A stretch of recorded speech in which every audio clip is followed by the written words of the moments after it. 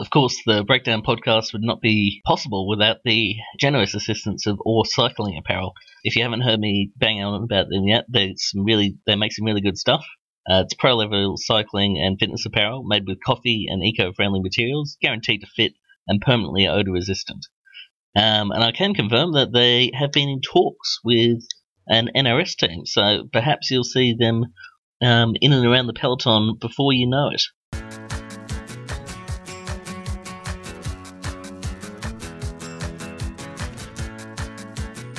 Hello and welcome to the Breakdown podcast. I am Jamie Finch-Penninger and today I am very jet-lagged. So in that case, I'm very lucky to be joined by an accomplished co-host in this regard, Tom Robinson, who's a guy actually on my shortlist of one of the first people to invite on the podcast. But unfortunately, it's just always happened that he's been bumped down the list, and now we've finally got him on. So Tom, great to finally have you on the podcast. Oh, thanks, mate. Thanks for having me. Fair enough to say you're coming off a fairly decent result at the Melbourne to Warrnambool for N-Swiss, fourth there. What were the feelings after that? Yeah, it was a really good race for myself. Yeah, I was, I suppose, really happy, but also there was quite a bit of frustration that I'd come quite close to going to the line with Nathan and going for the win. But look, it's one of those races where things have got to go right for you. It's such a long day that it's really the strongest man wins. It's pretty simple, to be honest. It's whatever legs you've got left. And really being able to make sort of clear and smart decisions in that final couple of K, because it is quite difficult. That run in the final 2K is really, really hard. That little rise coming into Warrnambool is incredibly difficult actually after that distance. It's not, if you were to ride it on any other day, it wouldn't be too much of a problem, but after that distance, it's quite hard. Yeah, and it seems to be a race that you consistently want to target. I mean, I remember speaking to you probably the first time I ever spoke to you back in 2014 or 2015, one of the two. And back then that was a race you wanted to win, and you'd already podiumed there at the time. What is it about those longer races that suits you? 2010 when I came third, I sort of surprised myself. It was the first time I'd even done a race over 200 kilometres, and to sort of find out that I was able to ride, I suppose, race that distance and still be quite strong at the end. I suppose I identified that was a strength of mine, that that I was able to still produce pretty good power at the end of such a long day. Yeah, it was something that then I really started to specifically work on a little bit more. Each time I've come to Melbourne to Warrnambool, I've tried to come in at pretty well prepared, having done sort of numerous rides, not so much similar distance, but more duration, and being prepared for a hard, I suppose, end to the race. So, what do you think is key to that preparation? Because you see the same names pop up again and again when it comes to these longer races. I mean, your teammate Aiden too is definitely one of them. Nathan Elliott, of course, another one. He's won two of them now, and often up at the Grafton to Inverell as well. Yeah. I suppose it's really you do break the event down, and you know, you look back at the good part now is you can obviously look back at your data from previous editions and see exactly what the work rate is for those races. I mean, every year it's different. I mean, this year was far easier than last year, but that was purely based on the conditions. This year was sort of almost an ideal day for it to be quite easy in terms of the wind was very light. Obviously harder out in the break, but back in the peloton it was quite an easy ride. Last year, big crosswinds, and after 90k we were full swap off all the way to the line for the next 180k. So the demands are change each year, but essentially once you know exactly what it is in terms of the actual energy burn that you have over that duration, and then you start to look at your fatigue resistance and working at the back end of long days. So replicating efforts at the back end of really long rides, and I always found that I respond quite well to that. It's always put me in a good position to be, I suppose, competitive. Yeah. You spoke briefly there about the differences between previous years there, and obviously it was a bit of an easier edition in some respects from previous years. But how did the tactics play out? Obviously that very strong break went away early on in the piece. For us, it was ideal. It wasn't a big numbers, but we had Ryan Kavanagh in there, which was perfect. And he's obviously shown really, really good form this year, and it was a case of the break not being really big, but it was incredibly strong. So we were happy to have Cav there because we knew he'd be able to ride it out. And so it was a situation for us where knowing that break, if it was given enough of a gap, it would probably not come back. But unfortunately, there was a couple of teams that just recognised it pretty early on and just held it at sort of that 5-minute gap for most of the day. And in the event that we sort of started to play the card from behind of possibly causing a split and getting a group to go across. But in the end, I suppose we were identified pretty early on that it was the speed of the race was quite high, and it was actually with a slight headwind. It was hard to break the race apart, and so we had to be patient. We had to really wait, and also, full well knowing that Cav was still out there, we didn't want to totally compromise what we'd done having him out there. But we wanted to wait. We wanted to wait really late, but we also wanted to let the race burn guys down. So I said to most of my guys that I'm gonna deliberately wait really late, and really see what can happen right at the back end. And I also identified that I made a few moves straight after Camperdown. That's always it's a good place just to try and see. I always find that's where the race really starts, and just to see how I was travelling. And I found that it wasn't really the speed was so high that it was very hard to get away. So I knew that in that point of the race that I needed to wait. I needed to wait for the race to get further down the road, and for the fatigue to really kick in to the peloton, and then try and make a move. So yeah, of course, Camperdown's where we've seen moves from. I think most recently, most successfully, Jack Bobridge tried to move there in the past. Went across to Jake Kaufman in the break, and they managed to put on a great show there. Going away from the pelotons.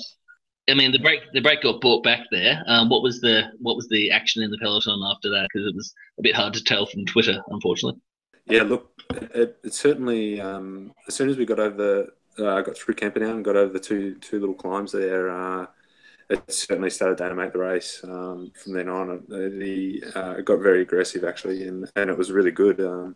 For us, it was ideal because we needed it to be hard. We didn't have probably one of the favourite sprinters in the race, particularly with a few of the track guys being in the field. We knew that going head to head with them at the finish was going to be quite difficult. So with the team that we had, we needed to go quite long and make it hard. So it was great. Like it certainly started to stir things up, that's for sure. But I think the amazing part was that the pace just stayed really high. It didn't really shut off. The speed just stayed up pretty well from Camperdown all the way in. It didn't really shut off at all, which is surprising. Usually it does at some point. Usually, when nothing's going, at some point it will just stop and guys start to think about the end. But it didn't. Everyone just kept on racing. So it was a case of just.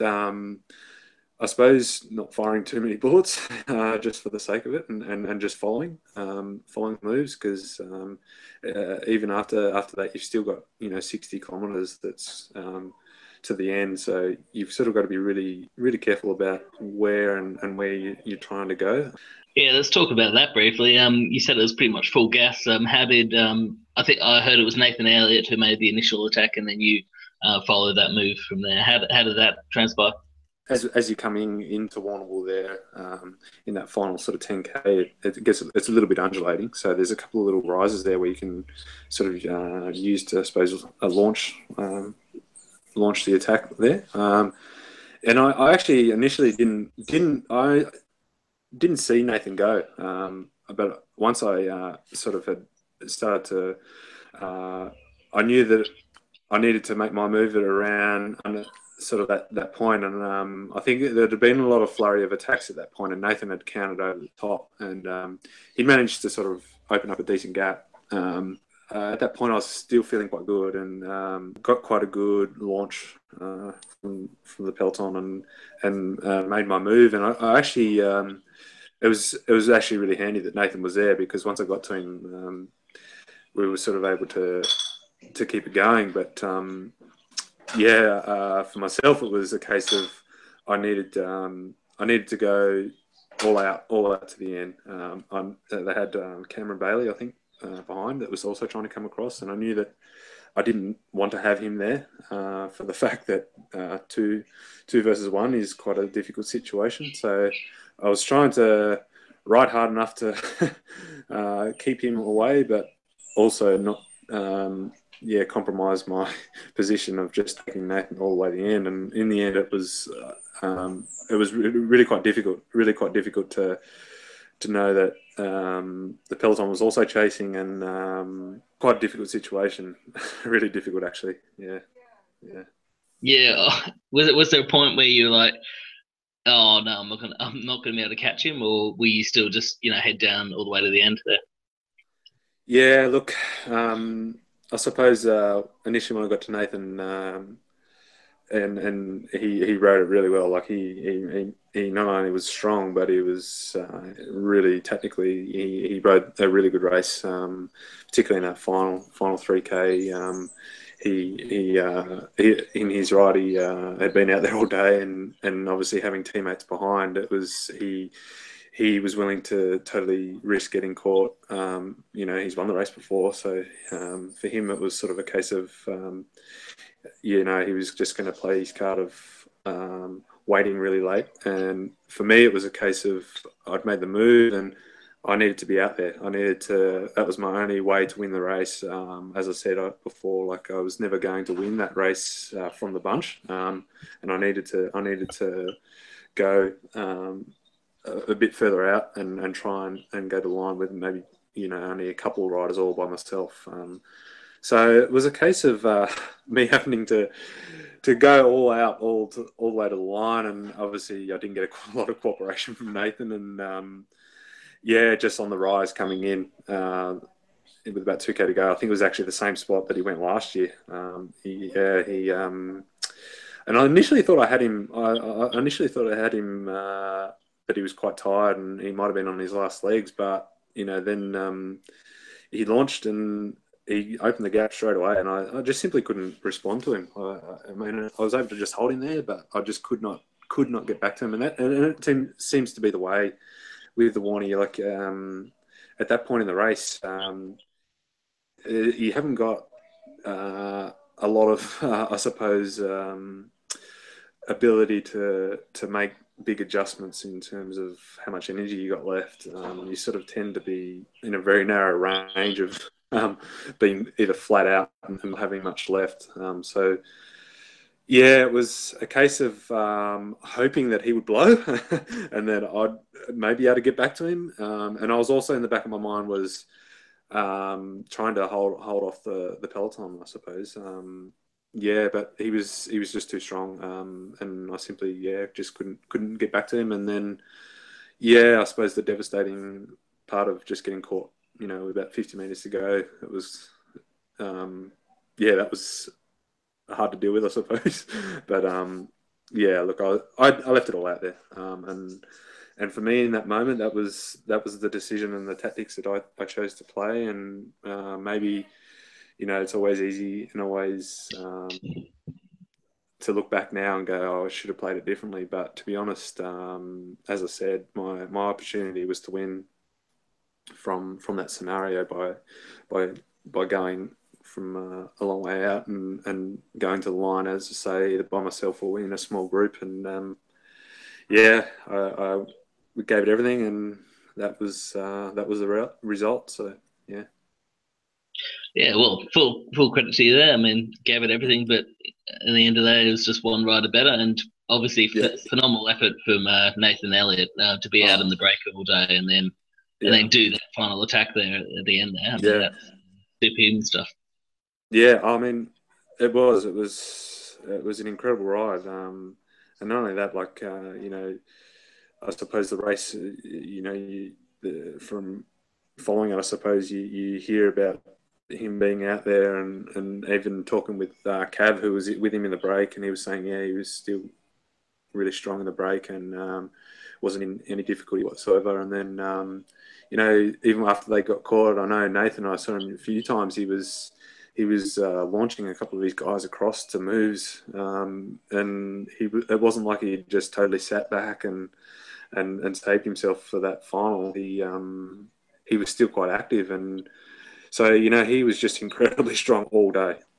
Yeah, plenty of credit should go to the other guys on that break as well. It was Brian Kavanagh, as you mentioned, from Benswith, Yeah, Brendan Davids, the recent winner of yeah, Battle Recharge, and the race in Malaysia, Jakarta, Malaysia. Anyway, however you pronounce yeah, that, he won yeah, that UCI 2.2 over there. mm, Great ride for all of us there. yeah, And it was Dylan McKenna and I think James Whelan was the other rider there from Dylan McKenna is AMR and James Whelan was Drapac Pat's Veg, I think, for this race. yeah, And yeah, yeah, he looks to be a good rider, actually, James Whelan coming up through the ranks. yeah, yeah, yeah. As I say, it was a really really strong break. I think they had a young Rowan White there too, one of the track guys. Mm. And so like the strength of that break was really really big. So I think having look, we were saying to Cav after the race that I think if the couple of teams, GPM and a couple of others, if they didn't decide to take up the chase as quickly as they did, and the gap had blown out a bit more, I would have been surprised if we'd caught it actually. I think as I say, the peloton never really shut down like it has done in previous editions. Usually, there's a point in the race where once the break's gone, that the peloton usually comes to almost standstill for 10, 20k, and in previous editions, there's been the threat of the gap out to the break being too big that the police haven't been too happy about it. So. Whereas this year, it really only ever got to about 5 minutes, and the chase was on. So, and they chased hard. They chased hard for a long, long time, and that break held them. That break held them for a long, long time at that gap. So, yeah, I think if things had played differently, we may never have seen that break again. And I think those guys, as I say, Nathan, Cav, Brendan Davids, those guys, I'm sure they were more than capable of going all the way. So, yeah. Yeah, full credit to GPM Stultz. I think Oh, it was absolutely. Yeah. Van Dam as well. Yeah, we'll run through a few of the minor placings now. And Sam Welsford, the uh, well, I think he's got a world championship on his resume as part of the Yeah. team pursuit squad there. Yeah. Came Yeah. second. And it's amazing to see these track guys, who used to doing 4Ks on the track, step up to doing 277 on the road. Yeah. He came second. Tommy Nankervis from Stitch and Dart was third. And yeah, running down the line, Nick Leonard, who's a stalwart in these sort of races, was up there. Michael Freiberg, Toby Orchard, Sean Whitfield, Julian Thompson, the youngster from AMR Renault, did a sterling ride there. And then rounding out the top 10 was Aiden Tui with Kern de Court actually in 11th. So yeah, World Tour opposition kept out of the top 10. Shows the quality of local racing, maybe. Yeah. Yeah. I mean, I think obviously with the corner he was totally by himself, and yeah, he was quite active, particularly in the back end of the race, and I think for him, yeah, it's quite difficult even for someone that's of that level. You've got to gamble, don't you? You're relying on other teams to bring the break back for you, and everyone, of course, is looking at him to do it. I know that happened numerous times where particularly in the last 30k, there was a couple of big groups that had split off the front, and they should have gone. They should never have been caught, and Kuhn certainly made some big moves to shut them down. And I think it was really because of that the race did stay together. Yeah, so I mean that's the difficult part when you go into a race like that, just solely by as an individual. It's the same with Raf Frenstein as well. He was in that same situation. So they had to sort of stay really active. Had probably had to race a little bit harder than what they probably would have liked, just to stay amongst it all. So yeah, it's always really challenging, and I think Kuhn was right up there from the last kilometre, from what I understand. So doing quite a lot to bring it back, and still was up there in towards the top 10. So yeah, shows the strength of the guy. We'll take a little bit of a break here, and we'll come back with a quick preview of the Tour of Gippsland.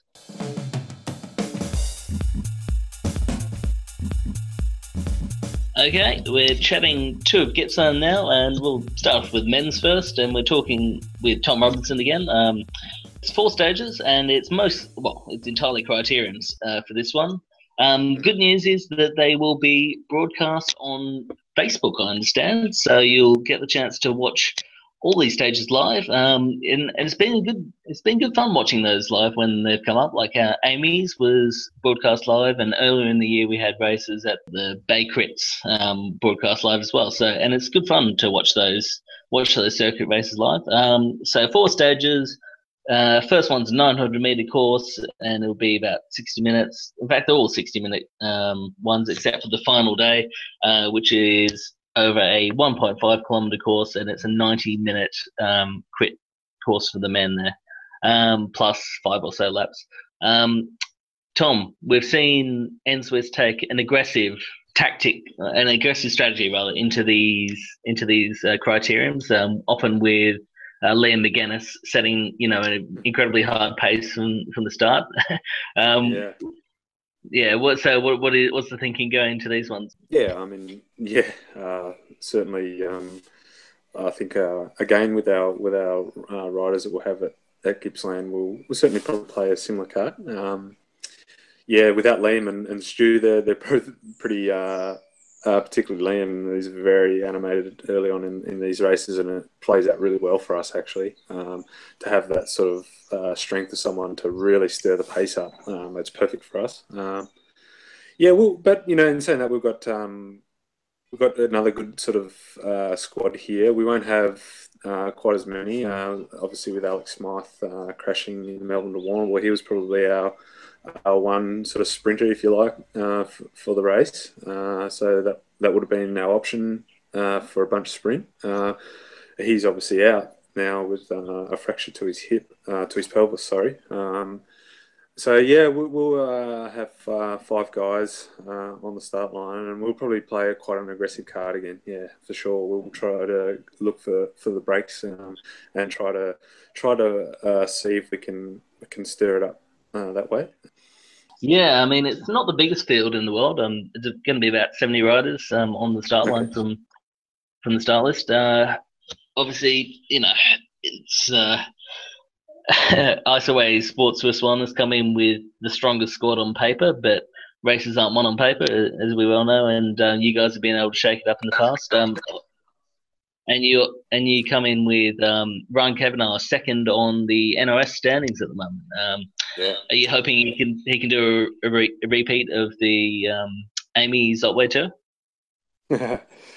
Oh, I think I don't think Cav's obviously coming here expecting to probably repeat that. That was probably a criterion that was suited to a sort of style of rider, Cav, with the difficulty of having that hill to go up each lap. I don't think there's too many of these circuits here this week that are going to be quite that difficult. So, I mean, in saying that, though, Cav he's got a big motor, and he's certainly a very aggressive rider, and he'll want to make it pretty difficult for a lot of these sprinters in the race. So, he'll be looking to get up the road and seeing if he can force the group away. And I think the good part about it is that we've got a couple of guys in the team that can do similar things. So we'll be sort of quite, as I say, pretty aggressive and looking for the moves. And I think Cav is in a great place in terms of where he sits in the NRS. I think he'll be looking to probably just see if he can be up there in overall throughout the week. I think he'll probably look to maybe the last one, Traralgon's a little bit more difficult. It's got a little rise in it, and if the wind's up, it can be a little bit of a testing course. So he'll be looking to be up there overall, and certainly going into probably Tour of Tassie, which is probably his main goal, to keep his position in the NRS. That's for sure. So yeah, we'll see how it goes anyway. Yeah, he's challenging Michael Freeberg there for the victory, I suppose, of the overall NRS. And obviously, Freeberg's not really a climber, with being a larger guy. So yeah, I mean, there's that opportunity to make points up there on the Tour of Tasmania, but there's going to be quite a lot of good riders going for the Tour of Tas. That's right. Being as it is, proper climbers course. Out of the other guys that we're here, do you think it's a? I mean, you've been around the courses, and you mentioned that last one's a bit more for the climbers. Do you think it's sprinters for the most part for the rest of the courses? It appears that way. And obviously I don't know. I think off memory, the Bairnsdale one does look quite familiar, so I think I have done that one in the past. And again, that's quite flat and straightforward, pretty flowing sort of course. So it appears that way. It appears that it'll be probably suited to the sprinters. I think obviously again with the national track guys being on the start list, I think they'll be certainly looking to keep it together for a bunch sprint, because they certainly have the horsepower to do a good lead out at the end. For someone like Sam Welsford, he'll be hard to beat. So I think it will. I think it will be a bit of that. But also looking at the weather, I think Thursday is meant to rain down this way, so that could throw a few curveballs our way.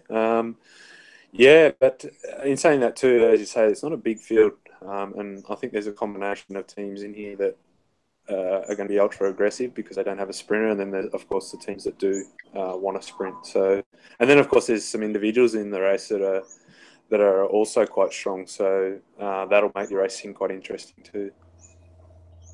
Yeah, as you mentioned, the Mitchell and Scott guys, who are also the track endurance team. I mean, you've got world champions there. Jordan Kirby's the world individual pursuit champion. Kel O'Brien, Alex Porter, who did a clean sweep of, well, not quite a clean sweep, but he was right up there in all of the events for the under 23 men's in the National Road Championships this year. Cameron Scott's pretty rapid as well. Sam Welsford obviously coming off his second there. Rowan White, good performance in the break, and Nicky Loris is a very good all-rounder who does a great job on that track endurance team there. And that's just a very strong squad, isn't it? Yeah, that's right. I mean, I think they've still, as I say, they've got options too. They've got guys that can bring sort of any of the breaks back just with the horsepower that they have. So, I think they'll be certainly the team to probably watch. Obviously, with including the ISOA guys. But yeah, as I say, when you look at the team that they have, they've got a very good squad. So. Well, seems like best of luck to you is to be wished, and I'll let you get off your training ride with Aidan and Dylan. So thanks very much, man. Yeah, we'll just head out for a ride. It looks like it's actually a really nice day here. We were staying in Morwell, we'll head out for a ride and get ready for the start of Gippsland tomorrow. Okay, thanks for your time, Tom, and awesome. Thanks, James. Thanks for joining us. Cheers.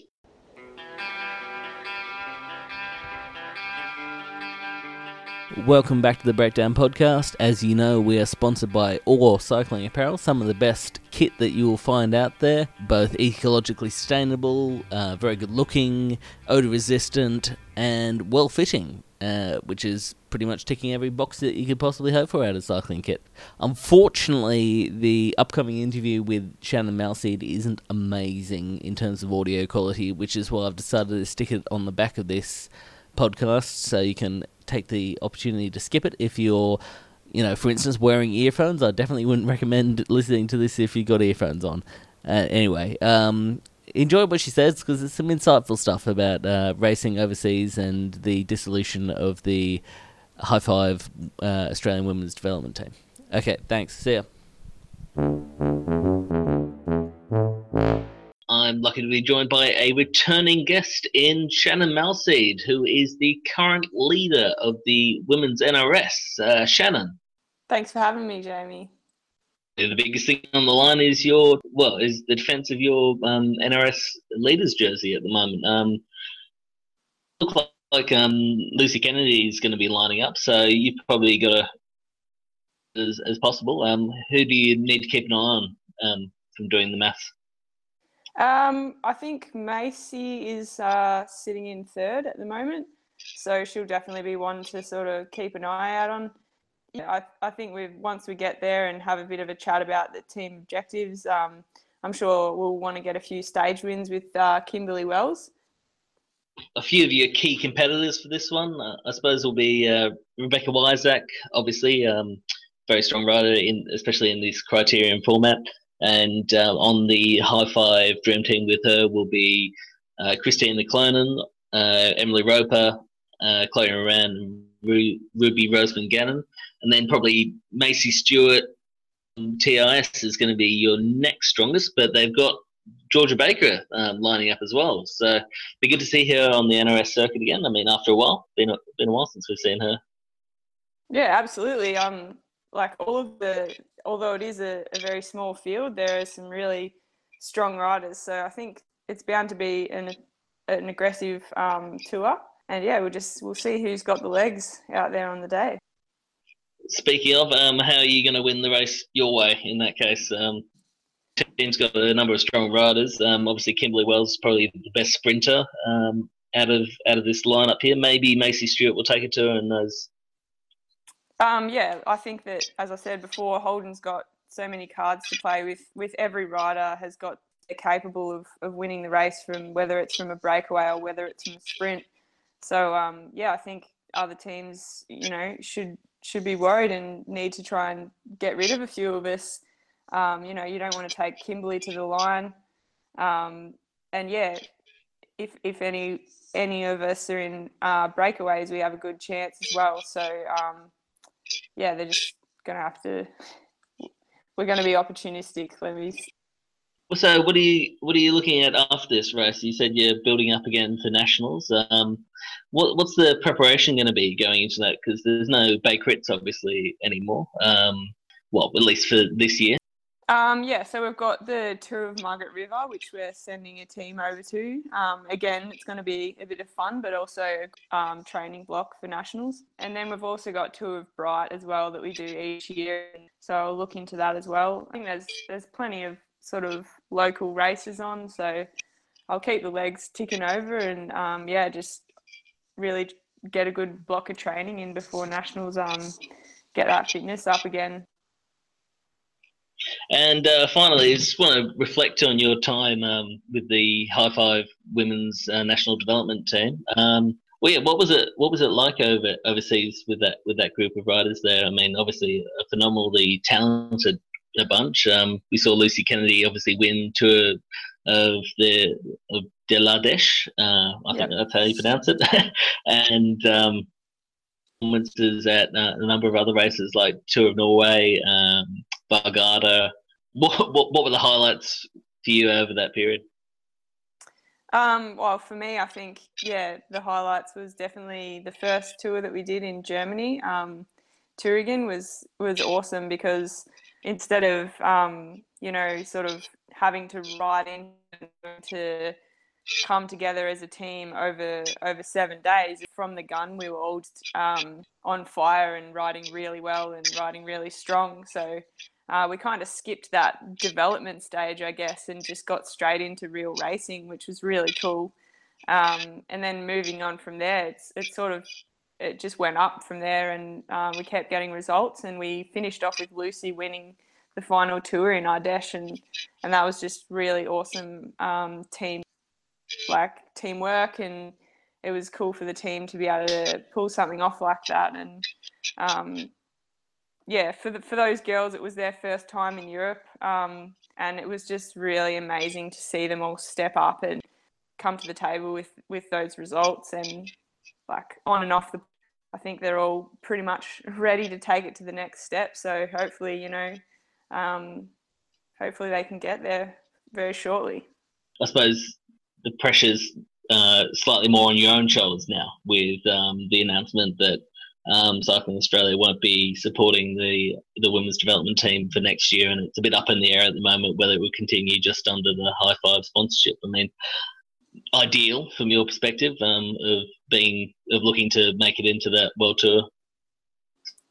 I mean, it's really disappointing that they've sort of pulled that support. I think it has been a really special part of my development. It's sad to see it slipping away, and I hope that there is some people that step up and sort of keep it going, because there's a lot of young riders in Australia that are really they sort of need that just to take it to the next level, because NRS doesn't always provide the best sort of stepping stone. You kind of need in Europe to see what it's like and to have that experience. And I think for myself, it is a little bit disappointing, but I think that I'm ready to take it to the next level without that. So I'll be all right. But I think for the up and comer young riders like Jess Pratt, who was with us in Europe, I hope that she gets some support, and other girls her age as well, who are showing a lot of strength in NRF. Yeah, fingers crossed. It's been a theme that was talked about by Ruth Corset when I did an interview with her. She made the point that, I mean, you essentially need the support of a governing body, whether it be, family, friends, partners, loved ones. It's not something you can do by yourself, because it's something you need to do full time, and you can't support yourself by working during that period. So it's not an easy one for the women out there. But she mentioned that perhaps America is probably a good way to bridge over, because it's not quite as high level in quality of the fields over there, and it's English speaking, so it's a bit easier to go over, and because there's lots of homestays and stuff that you can stay with. And I know you've done some running over there yourself. What would your opinion be on America being like with a lot of younger cyclists? Yeah, I think it's a really good option if you can sort of get yourself over there with a smaller team, or I know there's a lot of teams that do a lot of the crit racing.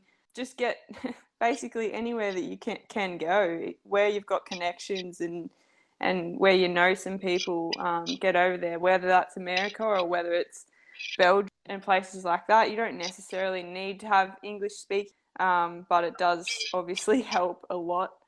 Host housing in America obviously cuts a lot of the cost out as well, because they let you stay at their place for free, which is just awesome. And they're really open people. They sort of like open their homes, and they'll always offer to take you places where you need to go and things like that. So America's a really cool option. Yeah, just wherever you can sort of get to, I think, whether it's America or Europe, they're both awesome. Fair enough. Okay. Well, thanks for your time, Shannon. Obviously, be looking forward to following your results at Tour of Gippsland. Hopefully, you can keep a hold of that leader's jersey there, and we'll see you parked in the. The problem is with the Subaru, the clash between the Subaru and the Holden sponsorship for between your team and the major series sponsor. So it's a good problem to have, I suppose. Yeah, it's not a bad one. Okay. Well, we'll see you later, and best of luck for the weekend. Okay, catch you around. Thanks, Jamie. Cheers. Bye.